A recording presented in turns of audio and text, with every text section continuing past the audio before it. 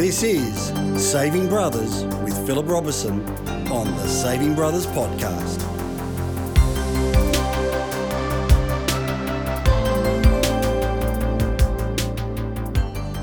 G'day brothers, well we're here and it is that time of the week again. It is time for our podcast. And you know me by now, brothers, that you know I'm always pumped and excited when I got awesome guests, and we always do have great guests. And today I'm catching up with Leanne Elich. Leanne, g'day. Welcome to Saving Brothers. Hi, Phil. How are you? I'm amazing. I feel awesome. How's your day going out of 10? Yeah, good. It just got better. This very second. I love you. And brothers, what you'll find with Leanne and I, we both could talk the leg off a chair. So I reckon we're better than termites. We'll just gnaw away. But Leanne and I, we get along really great, and Leanne's one of our resident coaches, and she's got an incredible backstory, transition from the medical fraternity into the business world, and we're going to unpack all of that today. But Leanne, I wanted to start out, firstly, apart from welcoming you into the Saving Brothers team, and as the brothers now know, because I've told them, you're one of our resident coaches, and you're also one of our ambassadors, which is way cool, and we're humbled by that. So what I wanted to talk to you about, firstly, tell us about your journey. You graduated Uni of Sydney. Tell us about that, Harvard Business School, clinical fellow, etc. Give us the backstory, oncology. Tell us about that. Over to you. Yep, sure. So my background is quite unique, and the story is quite intriguing and unusual, but that's just typical me. I've always said I'm unconventional in conventional medicine. So I started as in oncology a long time ago, initially pediatric oncology, so little kiddies with cancer. I worked at Prince of Wales Hospital for quite a long time up here in Sydney, and then on to as Deputy Director at Liverpool Cancer Centre, where I had both just adults at Liverpool, but both children and adults at Prince of Wales. And we did a lot of work with neurosurgery at Prince of Wales, where we pioneered with Dr. Bob Smee. We actually pioneered stereotactic program, which was treating both benign and malignant brain tumours. So with extremely high dose of radiation to be able to pretty much kill all the cancer cells without disturbing or destroying any of the good cells, because we have lots of goodies in our heads, so we need to make sure we protect those. And the outcomes were just extraordinary. They were fantastic. So for me, technology and cutting edge medicine has always been paramount. I really wanted to be in medicine when I was a very little girl, very, very little. My mum bought me a game, the Operation, that used to buzz when you... I remember that game. Absolutely. Yeah. And I loved it, but I got very frustrated because people would make it buzz on purpose. And I used to say, well, do you realise that if you're making it buzz, you're hurting someone? Because, of course, you're not putting it. And so for me, I just thought, okay, this is something that I really want to do. And as I grew up, that passion got stronger and stronger. And then to a point where I wanted to go into the realm or the side of medicine where there was an extreme need for support and for ongoing care. So not just as a general practitioner, I shouldn't say just, they're extraordinarily clever and are needed, but where there is someone with a terminal illness or with quite a serious form of sickness, I wanted to go into that particularly. So that's why I chose that. And then went over to Liverpool. Now at Liverpool we was a little bit frustrating because we didn't have all the tools that we had at Prince of Wales. One thing I did do is a lot of brachytherapy. So brachytherapy is internal radiotherapy with radioactive seed. So it was in theatre a lot, with a lot of prostate patients, with a lot of gynecological patients. And that was actually that gives really good results too. Patient prognosis was excellent. So I love doing that. But then I got headhunted by a medical devices company, which was quite unusual because it was very forward thinking of them, because no one ever did that. They never ever approached someone in the clinic with scientific medical background to then go and join industry. Sort of wasn't heard of back then. Now it's done more often. And for me, I thought, right, this is going to give me an opportunity to get my hands on all these really cool tools that I want and need. And, all of, Australasia, because I looked after Australasia, we all need. And this is a way for me to explore global pathways and increase my network globally and introduce myself to these big companies overseas and say, hey, I want to understand the technology because I want to bring it into Australasia, implement it, educate people, train, and actually change the way that we are delivering radiation. And that's what I did. So with that kind of framework, we were extremely successful, and I was with this company for about 17 years, and I absolutely loved it. And then from there transitioned into my own business, where I now do consulting with not just medical businesses, but all sorts of businesses and coaching with that similar framework to help businesses, become more profitable. But if they have a product or a service, how you can use a framework to sort of create more exposure and more influence within the market, and using those tools to be able to do that. In the middle of all that, I went to Harvard Business School. I thought, what do I do there? Let's do corporate finance, because for me, it's totally different to obviously my background. It's not accounting, it's actually finance. For me, I thought, I don't like it, but I need to get my head around the complexities of finance when I'm working with other businesses. Not so much my own, but with others, especially when it comes to, working with venture capitalists and funding regimens and those kinds of things. I need to have more of an understanding. So I thought, why not? So I did that. And then I also went to Harvard Medical School, and I wanted to upskill in genetics, because genetics is the way the world is going, and especially in oncology and all this new medicine.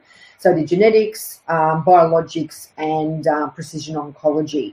And for me, that puts me in a position where a lot of the biotech and pharmaceutical companies that are working with, drugs and working with, suppressive drugs and, biologics and immunology drugs, it prepares me and gives me a foundation of those genetic pathways to be able to help them when their drugs are going to clinical trial, or when they are using them for whatever reason, especially with genomic sequencing, because and that's going to be part of what's happening with COVID as well, being able to see the sort of penetration of variant of DNA with the SARS-2 virus, which is what COVID is. And for me, I just wanted to make sure that I had my finger on that pulse as well. That's incredibly interesting, I find, and really topical. I mean, with COVID right now, which, I happened to watch an interview on the ABC with Lee Sales, and she was interviewing the lady who is the co-founder of the AstraZeneca drug. He's a Professor Sutton out of the United Kingdom. Yep. And she was asking her the question around, in Australia, we're going through a real pushback, and it got really bad press, AstraZeneca, as you know, around blood clotting.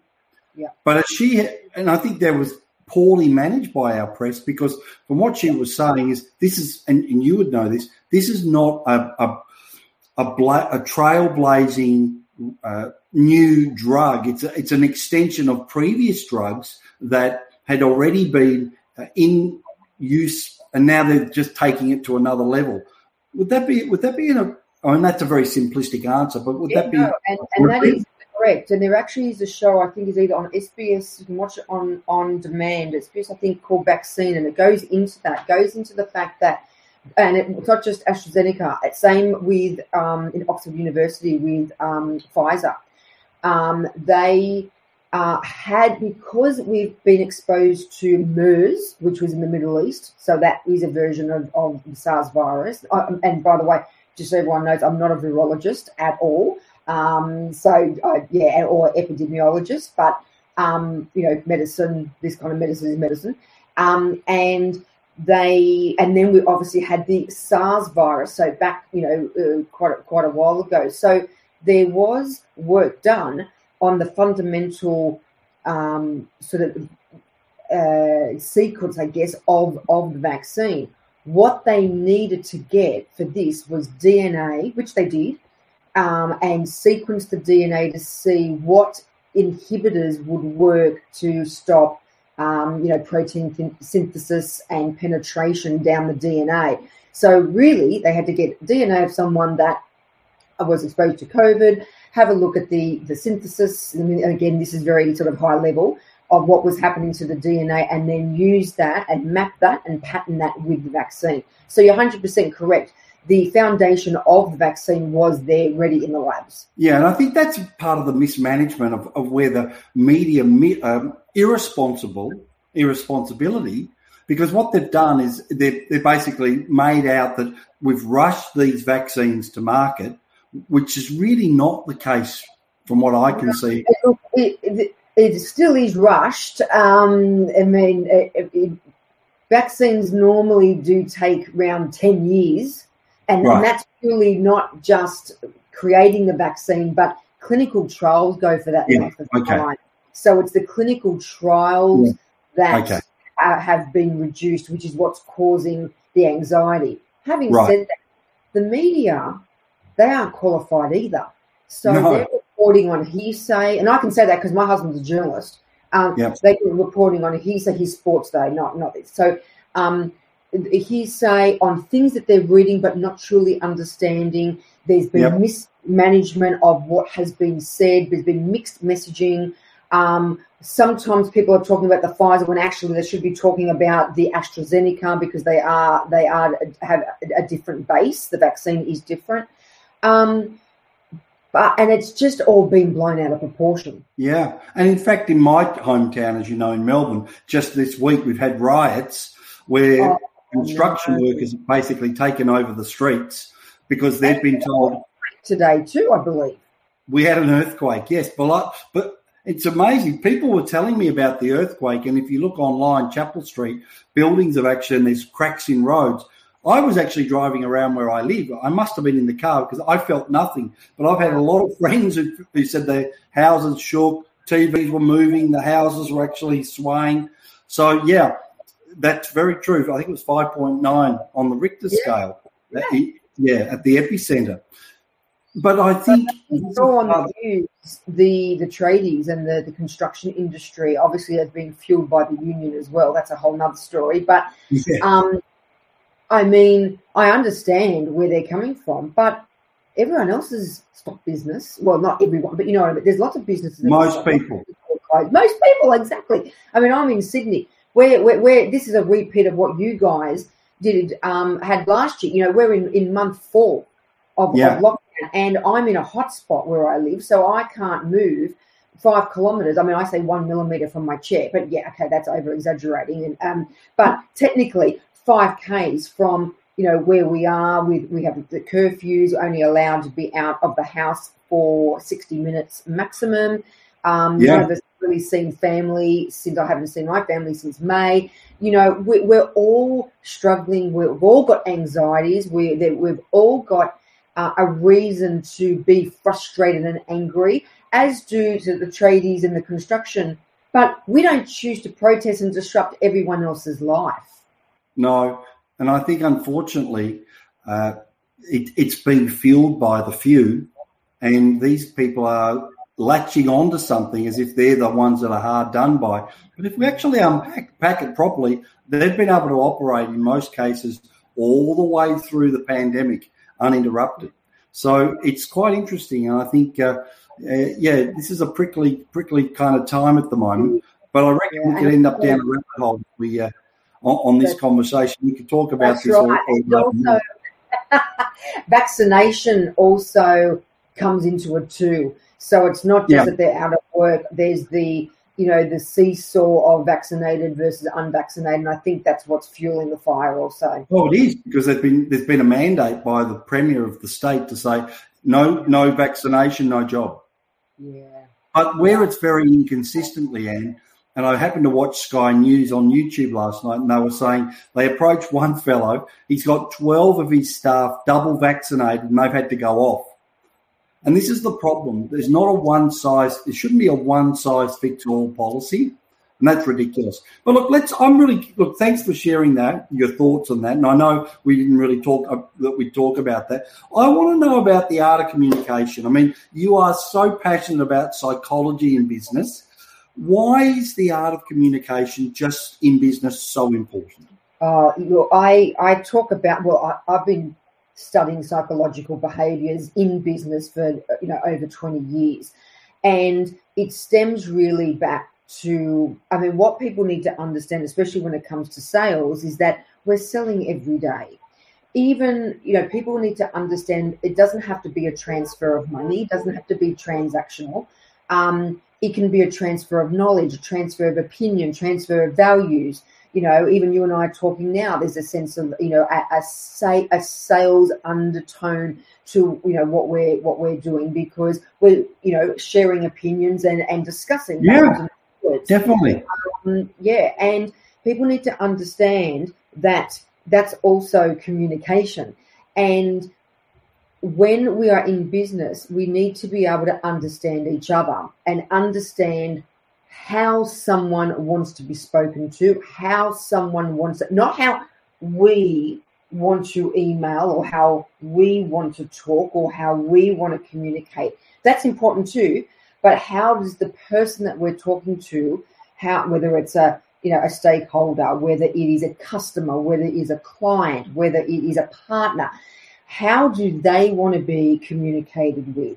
And people have started, it's been for a while, they sort of have been ignoring that. But what I'm finding now, because we are more virtual, and I do a lot of work with clients of how to sell and do business virtually, to mimic as much as you can in the face-to-face world, we are becoming a little bit more reclusive. We have become a little bit less confident. Extroverts have I'm an extrovert, and you're an extrovert, and we're fine. But those people that don't have the support, introversion is starting to. Now, there's nothing wrong with being an introvert at all, but when it's not your default, and when it's not natural, it actually becomes a problem.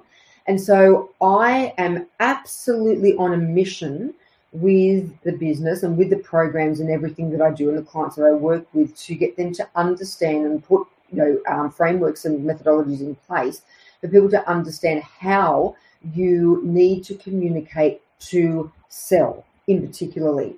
And I'm not talking, anyone can sell something once, but let's talk about the relationships that last 5, 10, 15 years, and how to grow a business, a sustainable business, and be in business with customers for that length of time.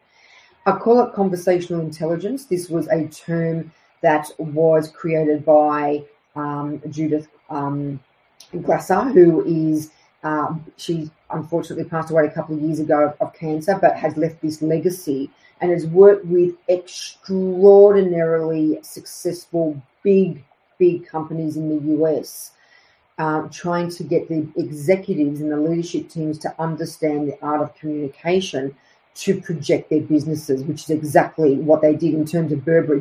The Burberry brand absolutely transformed when Judith went in and worked with them. So I use psychometric instrumentation. There's only really 3 that I like, and again, I'm scientific, so it has to be evidence-based, has to be around for a while, and it has to work. And it has to all be documented and data, like an influx of data. So I use the DISC sort of profiling, which I talk about a lot. I use personality traits, which is part of DISC, and then I use archetypes. So archetypes is a way of working out someone's business and their their motivations and emotions based on Carl Jung. So they're Jungian archetypes that I used back in the late 19th century, early 20th century. So I know others that use the DISC methodology as well. Do you want to just explain to the brothers what is the DISC? Because a lot of them won't know what DISC is. Yeah, sure. So DISC is actually an acronym. So DISC. And there are 4 quadrants and 4 colors that you generally deviate towards. So we all have a primary DISC profile or DISC preference and a secondary. So D sounds, now I'll explain each of them, but I'll give you the name of it. So D is for dominance, I is for influence, S is for steadiness, and C is for compliance. In the US, I've found that C they also use conscientious. So if anyone's looking it up and they see that C is conscientious, that is sort of more the American model, where the normal, and this DISC has actually been around for about 2,000 years. The principle of DISC has been around for ages. It's not HBDI for those people that are listening, that because the colours are the same. They're not representational relative at all, but they still use. So DISC is red, I is yellow, S is green, and C is blue. So we tend to we do have a primary and a secondary. For me, my primary is I. I'm actually a very high influencer. Now, I'm not talking about an influencer social media, absolutely not. That is not what an influencer is. When you are high I, it means that you can influence someone's decision, can influence someone in business, can influence someone to listen to your opinion. You have a way of gravitating people towards you. I do a lot of talking. We're very social people, I's. Very much the life of the party. We like to socialize. That's sort of an I. But in business, and especially in a sales role, so what people need to understand, you're naturally like this. So I didn't become an I, and that's why I'm good at what I do. I am naturally an I, which is why I've gone into what I do, because it's what I know that I'm sort of good at, and what I can reflects best on my personality. My secondary is a D, so dominant. So not bossy, bully dominant, as in short, sharp, want things done yesterday. Don't always want the details, want the one-page summary. It can be assertive and a bit pushy, but they have a heart of gold. But they just want to get to the facts. They just want, they don't want anything that's verbose, which is quite ironic that I'm an I and a D, but I am a very high I and I'm a lower D. S is for steadiness. So those people are very calm, they like to sit back and have a conversation. They'll take all the time in the world. They will never push you or rush anybody. They like detail. One thing is they're quite emotional. So if you're giving some feedback to someone or doing performance management with an S, quite often they're the ones that will burst into tears. So that has to be managed quite well. And this is why it's always also important as a leader when you're giving feedback in business that you do understand these personality types. So that's an S. A C, so compliance, is someone that is very regulatory. So I worked with medical physicists. Now, medical physicists in my industry in oncology are the ones that make sure that the radiation coming out of the machine is spot on, that we're talking about precision, sub-millimeter accuracy. They can be a nightmare to communicate with, but we need them. We need someone with that kind of accuracy and precision default to be in that position, because if I'm prescribing radiation, I want to make sure damn right that it is 100% correct. So with C's, they're not really conversational. They are data-driven, analytic, scientific. They are the ones that would take a manual and read it from the beginning to the end and several times. So they want to understand the structure, the dimensions, the specifications of something. And they, in particular, are not very conversational. They can be easily intimidated by someone like me. So if I'm talking to someone that is a C, and I'm obviously now very experienced in this, so I can pick personalities immediately when I talk to people. I know that I need to slow down my speech. I need to move my body weight back so I'm not as intimidating in their face. There's no touching. So not only am I Greek, but because I'm an I, it's like, hey, how are you going? Kiss, kiss, hug, hug. C's, there is no physical contact. They are very uncomfortable with that. And they want data, analytics, and evidence. So they're the 4 quadrants. Yeah, that's incredible. And I think it's learning the language of how the other person communicates, and partly that is mirroring their language. Like I had a meeting today with a fellow. He's an IT guy, and I could just see that for me, I'm quite, as you know, quite extroverted and out there, and he was not like that. And for a while, he wouldn't even really look at me on the Zoom call. Right. You know, he was kind of looking down and looking elsewhere, and I could see that I had to really pace myself, slow my breathing down, and so that he would not be overwhelmed. Yep. Yeah, and really just back it up a few notches and realise that the information I was going to send him around property, I could see this is going to be a series of steps as opposed to him saying, yep, Phil, let's go, let's do this. Yeah, he's going to want to take the information.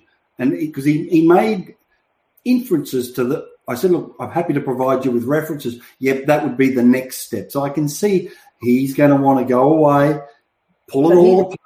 Yeah. He would be absolutely a C. And what happens with C's when you have meetings, and C's aren't that comfortable on, which is what I also teach. C's aren't that comfortable on Zoom.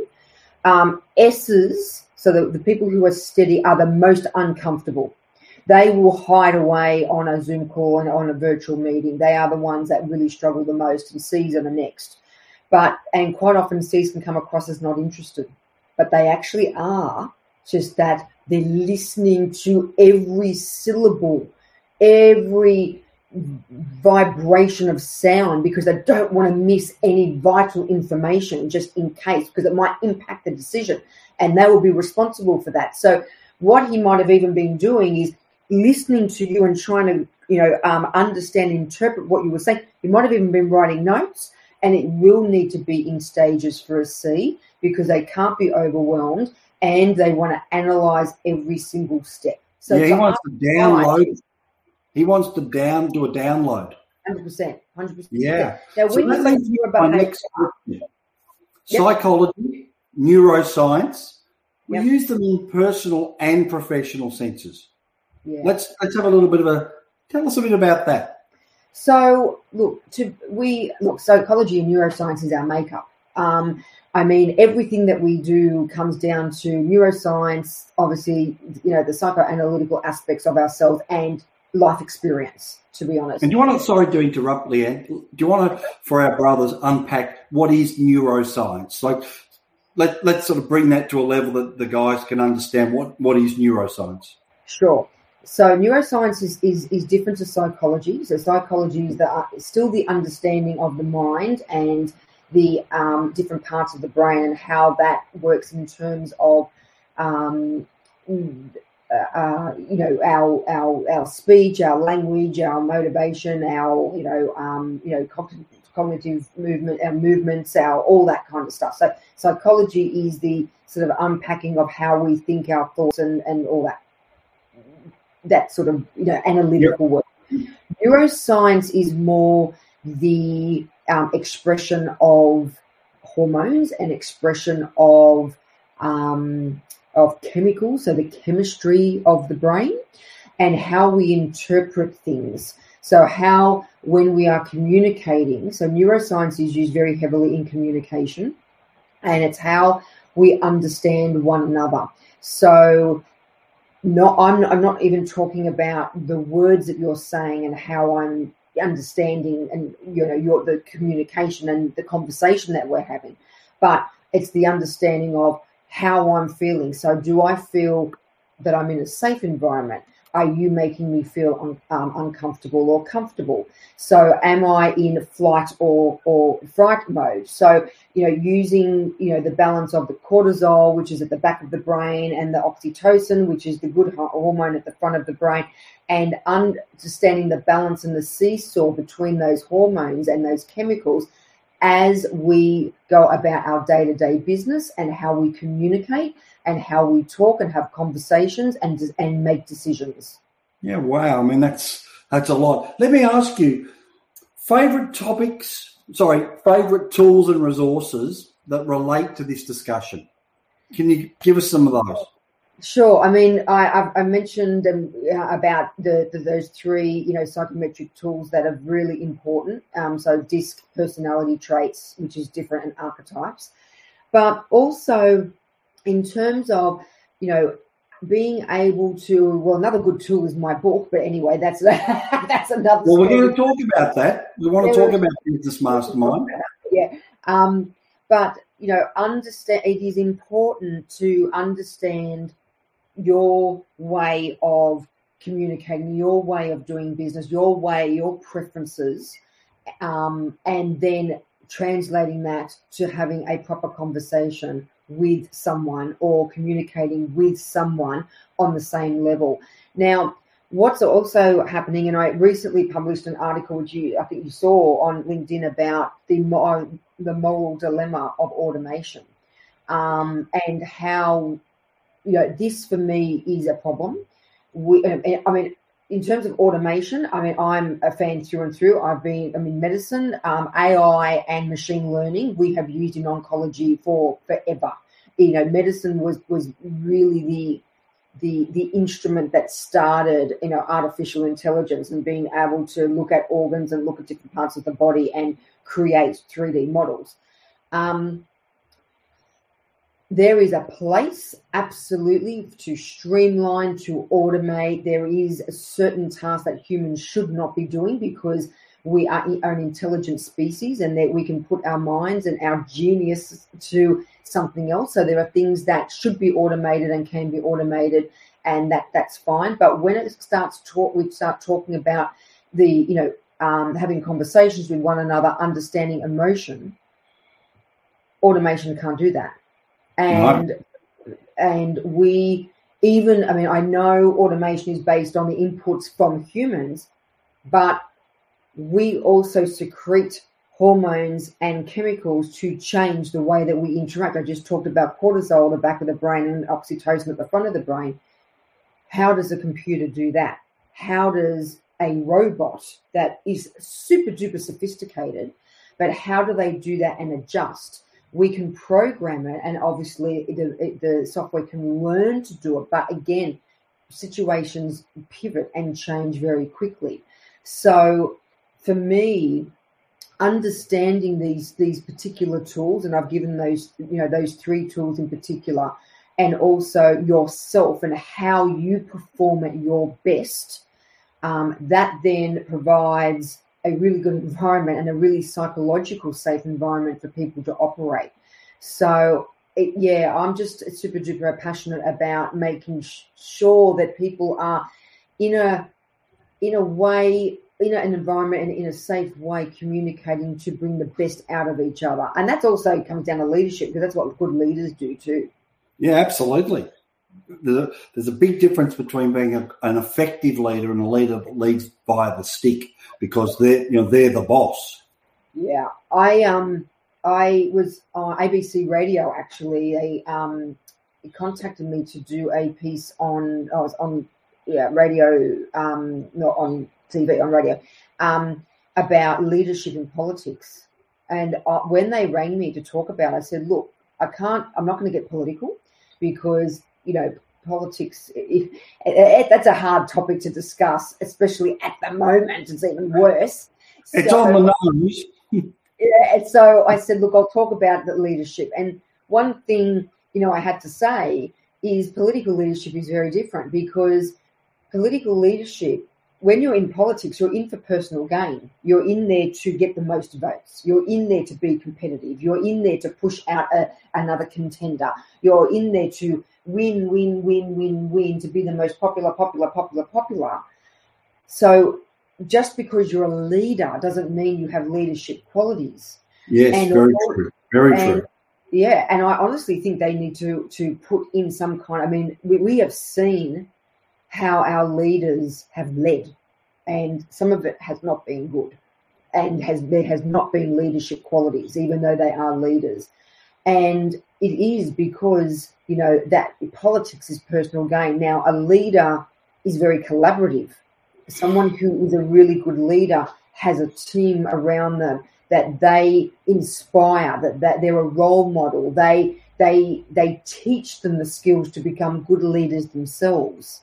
But that's not actually seen. And that is really, really important. Yeah, and we've really seen, I think, this whole COVID journey has revealed a failure in our political system, in as much as some of these leaders are leading by fear, leading by the stick, and they're not, and they are, there's narcissistic behaviour, there's grandstanding. I think it's, for us, you and I in Australia, I think we've seen a great failure in leadership, quite frankly. And again, that comes down to those points that you just said, which are perfect. Comes down to that personal gain. Yeah. In it for me, what will make? Yeah, absolutely. Yeah. Now I'll change a little bit of direction. Your periodic table of sales. I mean, I've been in sales myself professionally for many, many years, so I'm fascinated how you've come up with this. So my book is actually called Solving the Sales Equation. So for me, business, when you break down business and break down sales, it is scientific. In fact, everything is scientific. Even ourselves, we are made up of all different matter, all different molecules, all different. That's what we are. We're organic, and for me, business should be organic as well, and sales should be organic. So my background, obviously being scientific and technical, and having used, especially, later in my career also, even though I was in radiation therapy, we still work very closely with, medical oncology, which is chemotherapy. So chemotherapy drugs and the use of, chemistry. So the periodic table has always been the forefront of my learnings, and it's something that is instrumental in life. That it exists. We exist because it exists technically. So someone just had the knowledge and the intelligence to put it together in a table and understand the elements of life. For me, it's the same in business. So what I did, instead of the 67 or 68 chemical elements, some of the tiles of each of the elements I sort of amalgamated, and I created 21 elements. The shape of the periodic table is identical. I actually have a card here. It's actually identical. The shape is the same. The shading of the groups is identical. So as you would see with oxides, metals, gases, so there's the different shadings of the groups. But they're all business elements. So there's sales elements, business elements, leadership elements, and there's 21.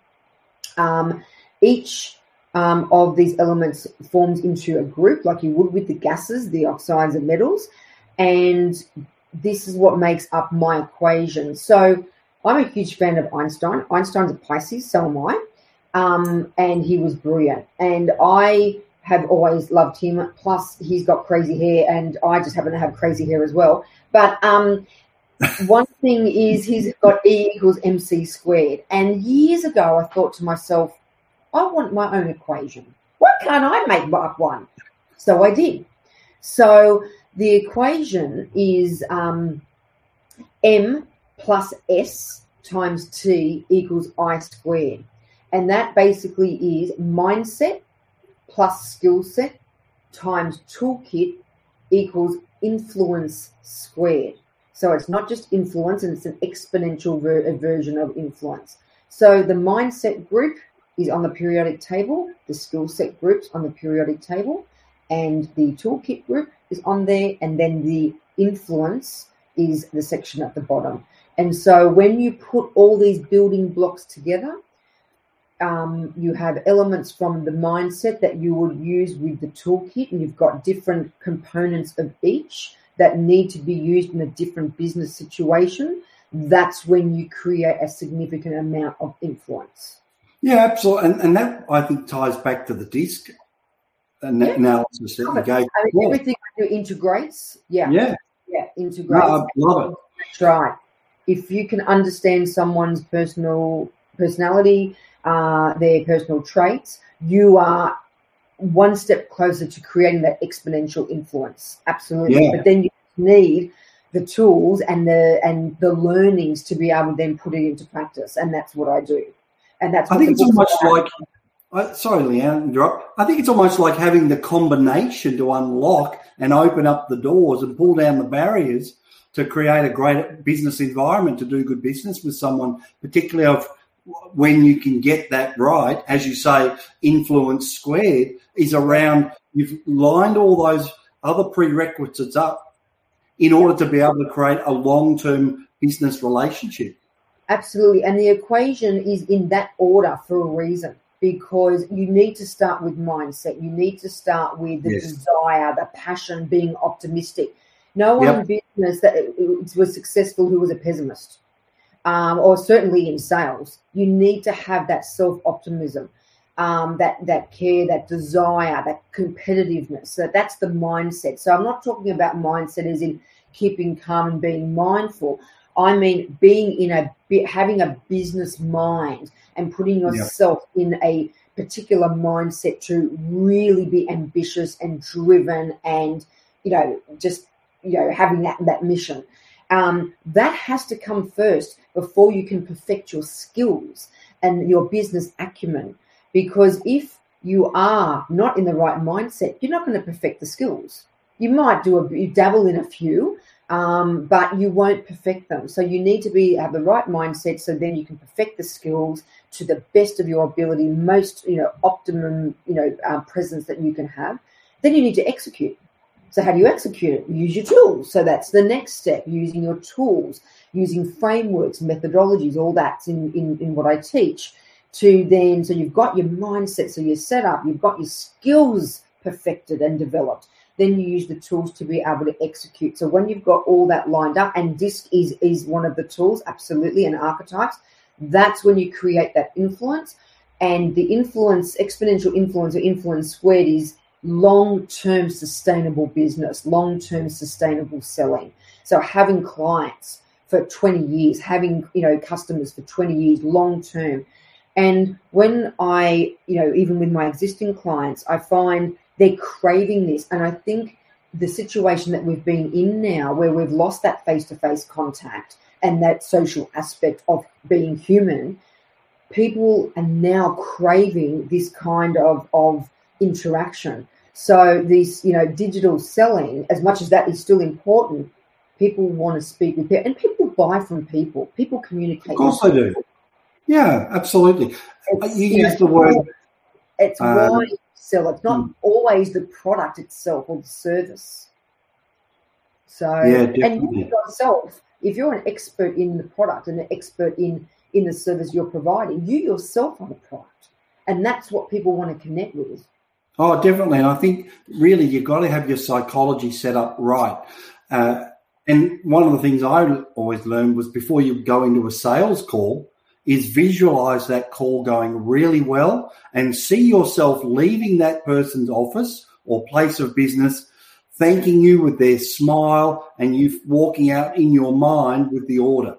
Yeah, and that was a great way to set up. Absolutely. Yeah, absolutely. So we gravitate. Yeah.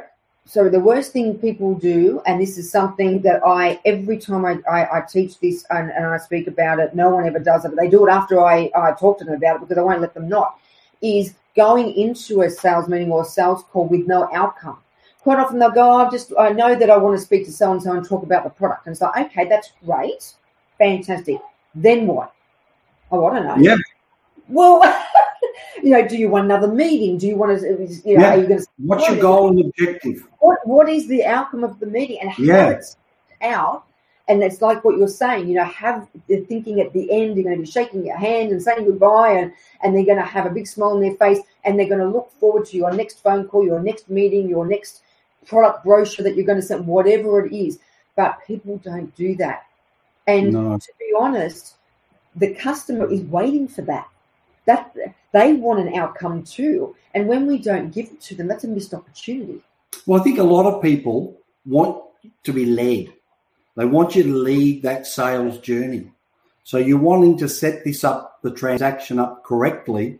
So you're going to take them through a journey with an outcome. Yeah. Very important. Absolutely. I wanted to jump into some of your struggles. What are some of the struggles you've had along the way? Oh, gosh. So we've all had struggles. We've all had failures. Yeah. I mean, we learn from our struggles. We learn from our failures. How we grow.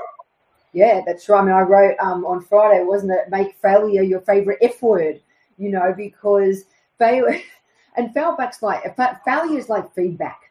And roll your way to success. Yeah. If you don't fail, you're not going to grow. But I mean, besides that, I've struggled with not understanding corporate life and being in a corporate role. I've struggled with ethics of business. For me, and that just comes back to my background, sort of as a clinician and doing, being fair and doing the best thing that I can for someone. Ethics for me, and it happens that, there's ruthless business people everywhere, and I really do struggle with ethics. I've struggled with my health big time. So along the way, I've struggled with some serious conditions. Things that still play a part now. Obviously, I'm perfectly fine. So, everyone's thinking she looks okay. I am okay. But, I've had some very serious, issues and problems. But, that makes you stronger too. And you learn from that as well. So no one should think that an illness or a disease or whatever is a failure either. It is actually important for your body and your mind to go through that, to come out the other side, to see how resilient and strong, you are. But I have struggled with health. The struggle is and I don't know who to blame for this. Not that it's anyone's fault, but I'm an absolute perfectionist. And that actually causes me problems because nothing is ever good enough, including myself. I feel quite often that, you could have done that better. And my expectations of myself, I know, are unrealistic, but it is hard to learn to be kind to yourself. And I always I need to practice what I preach, Phil. Honestly, I tell other people, it's okay to be wrong. It's okay to say no. It's okay to not be perfect. It's okay to, make sure that you look after yourself. And then I turn around and I don't do that to myself. But, there's always, it makes up who we are. That my personality is the way it is because of that. And, other people find that great. Others think I'm crazy. But, it is. We all have struggles and we all need to push through them. Yeah, absolutely. And it's very easy for us I find myself giving other people advice and direction, but often our own self-care, because we're harsh critics on ourselves. We have high expectations of performance. And I actually find that I can get quite lazy. So if I'm not at times tough on myself, I kind of feel like I'm in my heart, am I really doing the best job that I could be at this task at the time? But having said that, with the whole Keep 5 Alive, number one is self-care. So that's really, really and important. Keep 5 Alive is so important. I mean, we've discussed this before. I just think that concept is brilliant. I've actually spoken to so many people about it because it's concise, it's with the right context, and it doesn't labor the fact that if you are not okay, going on and on and on about it. It's like, what? I'm just not okay. Right. What do we do? Yeah. It's okay not to be okay, by the way. Absolutely. We all have those days that are like this. Look, I mean, even through my illness, I mean, there were days when I was really not okay. But, that I had to be, again, kind to myself and go, well, it's all right. Look what your body's going through. Look how you're feeling. Look at the external elements and go, right, okay, I've acknowledged it. And if I need help, I'll get some help. If I'm okay, I'm okay. It's just what I need. Sometimes I just need a cup of tea and it fixes things, just to sit down, just a talk with a girlfriend on the phone. Sometimes things like that, that's all you need to sort of, just change your mindset and the way that you're feeling at that moment. But it's perfectly fine to not feel good. Absolutely. Now, your program as a resident coach, Business Mastermind, can you give us a bit of an overview for the brothers that don't know about your program and the sort of people that you think this would be applicable for in terms of them working with you? I know you do a lot of live group work in particular. Yeah. Could you just walk the brothers through what would actually be in it for them and who this would be beneficial for, please, Leanne? Sure, absolutely. So I run the Business Mastermind program and workshops and coaching. So it is for really anyone in business. My background, yes, is medicine or is medical, and I do get a lot of clients that gravitate towards me that are in the medical field, but I work in all areas and all, very diverse industries. When people need help within their business to go-to-market strategies, to be able to communicate their brand, to become more visible, to create differentiation. I mean, the business world is busy. The marketplace is busy. And there are certain strategies that you need to put in place to create differentiation. So I run the Business Masterminds, the workshops, that are live and online. Now I also do them face to face, but I do live workshops. So the signature workshop is six weeks, 2 hours a week, and there's lots of things that we do in that, and lots of homework and lots of development and tools and learning tools. I also do bespoke programs for companies. So that's where I actually go in and look at skills gaps, look at areas that need work on, even from a strategic standpoint, and put together a program that is dedicated for that business and their outcomes and how they need to engage with their sales team or their marketing team or their leadership team to be able to project the business. And then I do one-on-one coaching. So one-on-one coaching, it can be either sales or business, but I also do executive and leadership coaching also. Fantastic. And let's face it, I think a lot of people in business are frustrated. I mean, I've gone through plenty of challenging times where men get the forks in the road. They're not quite sure which way to go. And I think one of the things you're going to be able to bring for men is also clarity. Yeah. Because when you're in business, you're so in your business, and being able to, you be with your expertise from the outside, you're going to pick up things that are, to you, are going to be quite obvious, but perhaps things that they are what I call unconscious incompetence. They don't know what they don't know. That's right. And also when you are involved in your own business, you can't see, you can't see what's happening. So having someone with experience, look, into, stand on the balcony and look down with a unique lens. There's a lot to say about that. And I was going to say something else. And also, when I do the bespoke programs, it's quite often that you pick up things that they're not even aware of. I'll say, well, this is happening, or this is happening, or we need to this needs that. They don't even realize, because it's day-to-day work, it's day-to-day practice, and whether it's good or bad, it just happens. So bringing in someone that can basically unpack that and look at a very granular level and say, right, let's break down those building blocks of the business and let's rebuild in a way that is going to be successful. I don't do anything that's not successful. I'm very, very much into I love helping people be successful. That's my thing. I mean, that stems back from my medical background. I'm wanting people to live. I'm wanting people to extend their lives. I'm wanting people to live, their quality of life improve. It's that same mentality, even though it's in business. and having them, put the tools and frameworks in place for them to go, right, we can really work with this, and and just be or do the best that they possibly can and be successful.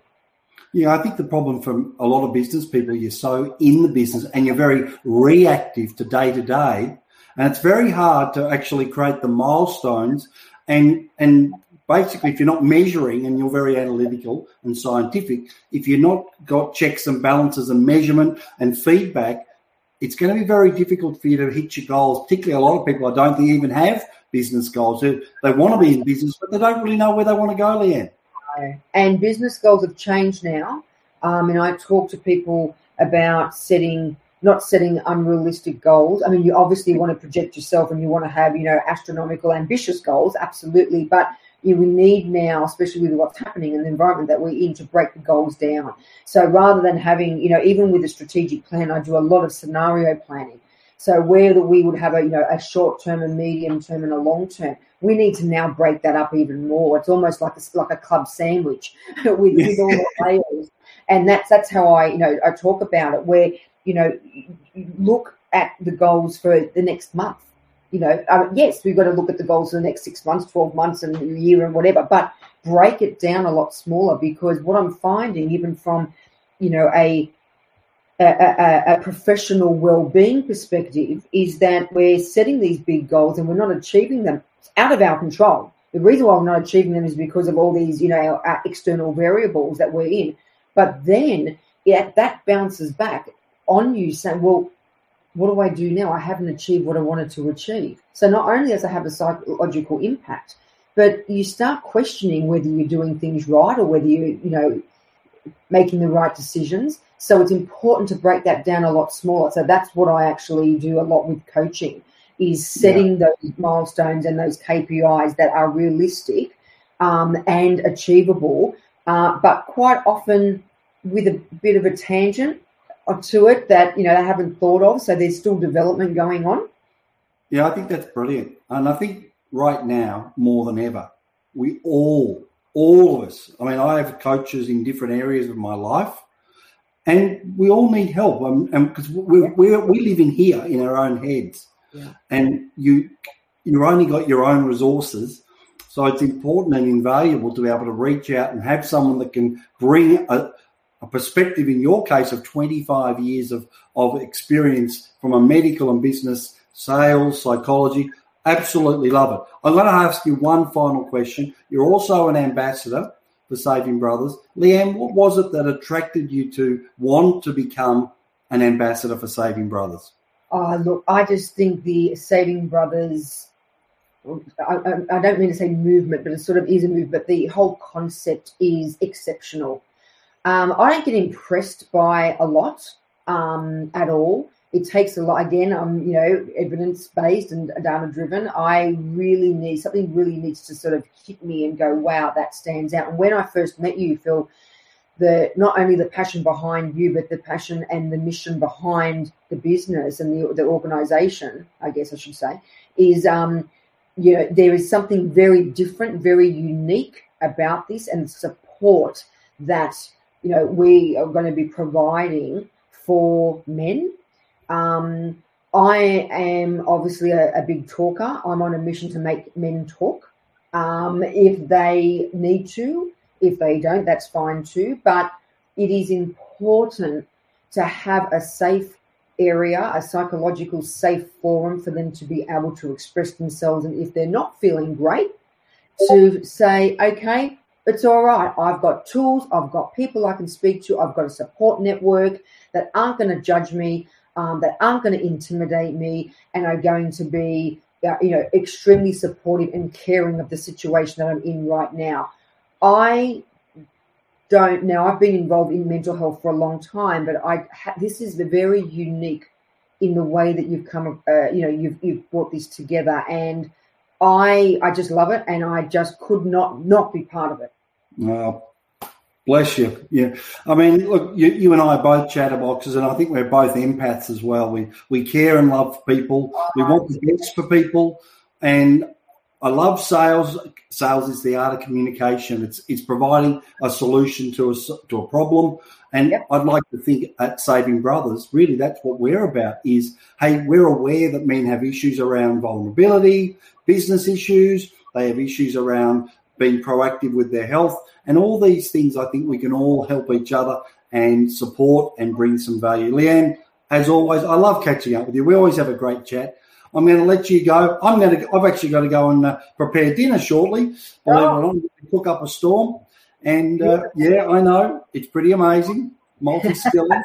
Awesome. It's like Master Phil. That's it. I'll even get the Kalamata olives going for the Greeks. Maybe not some ouzo tonight. It's midweek. But anyway, great to catch up with you, Leanne. Have an awesome rest of the week. And, guys, please reach out to Leanne on the platform. You can find her there. So looking forward to having you as part of our family on the journey with us. Keep 5 alive. Yeah, absolutely. Good on you, Thank Leanne. you for having me on. It was great speaking, as always. As always. Catch you later. Bye, brothers. Bye, Leanne.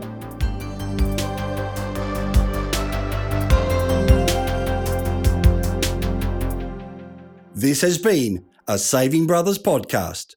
Thanks for listening.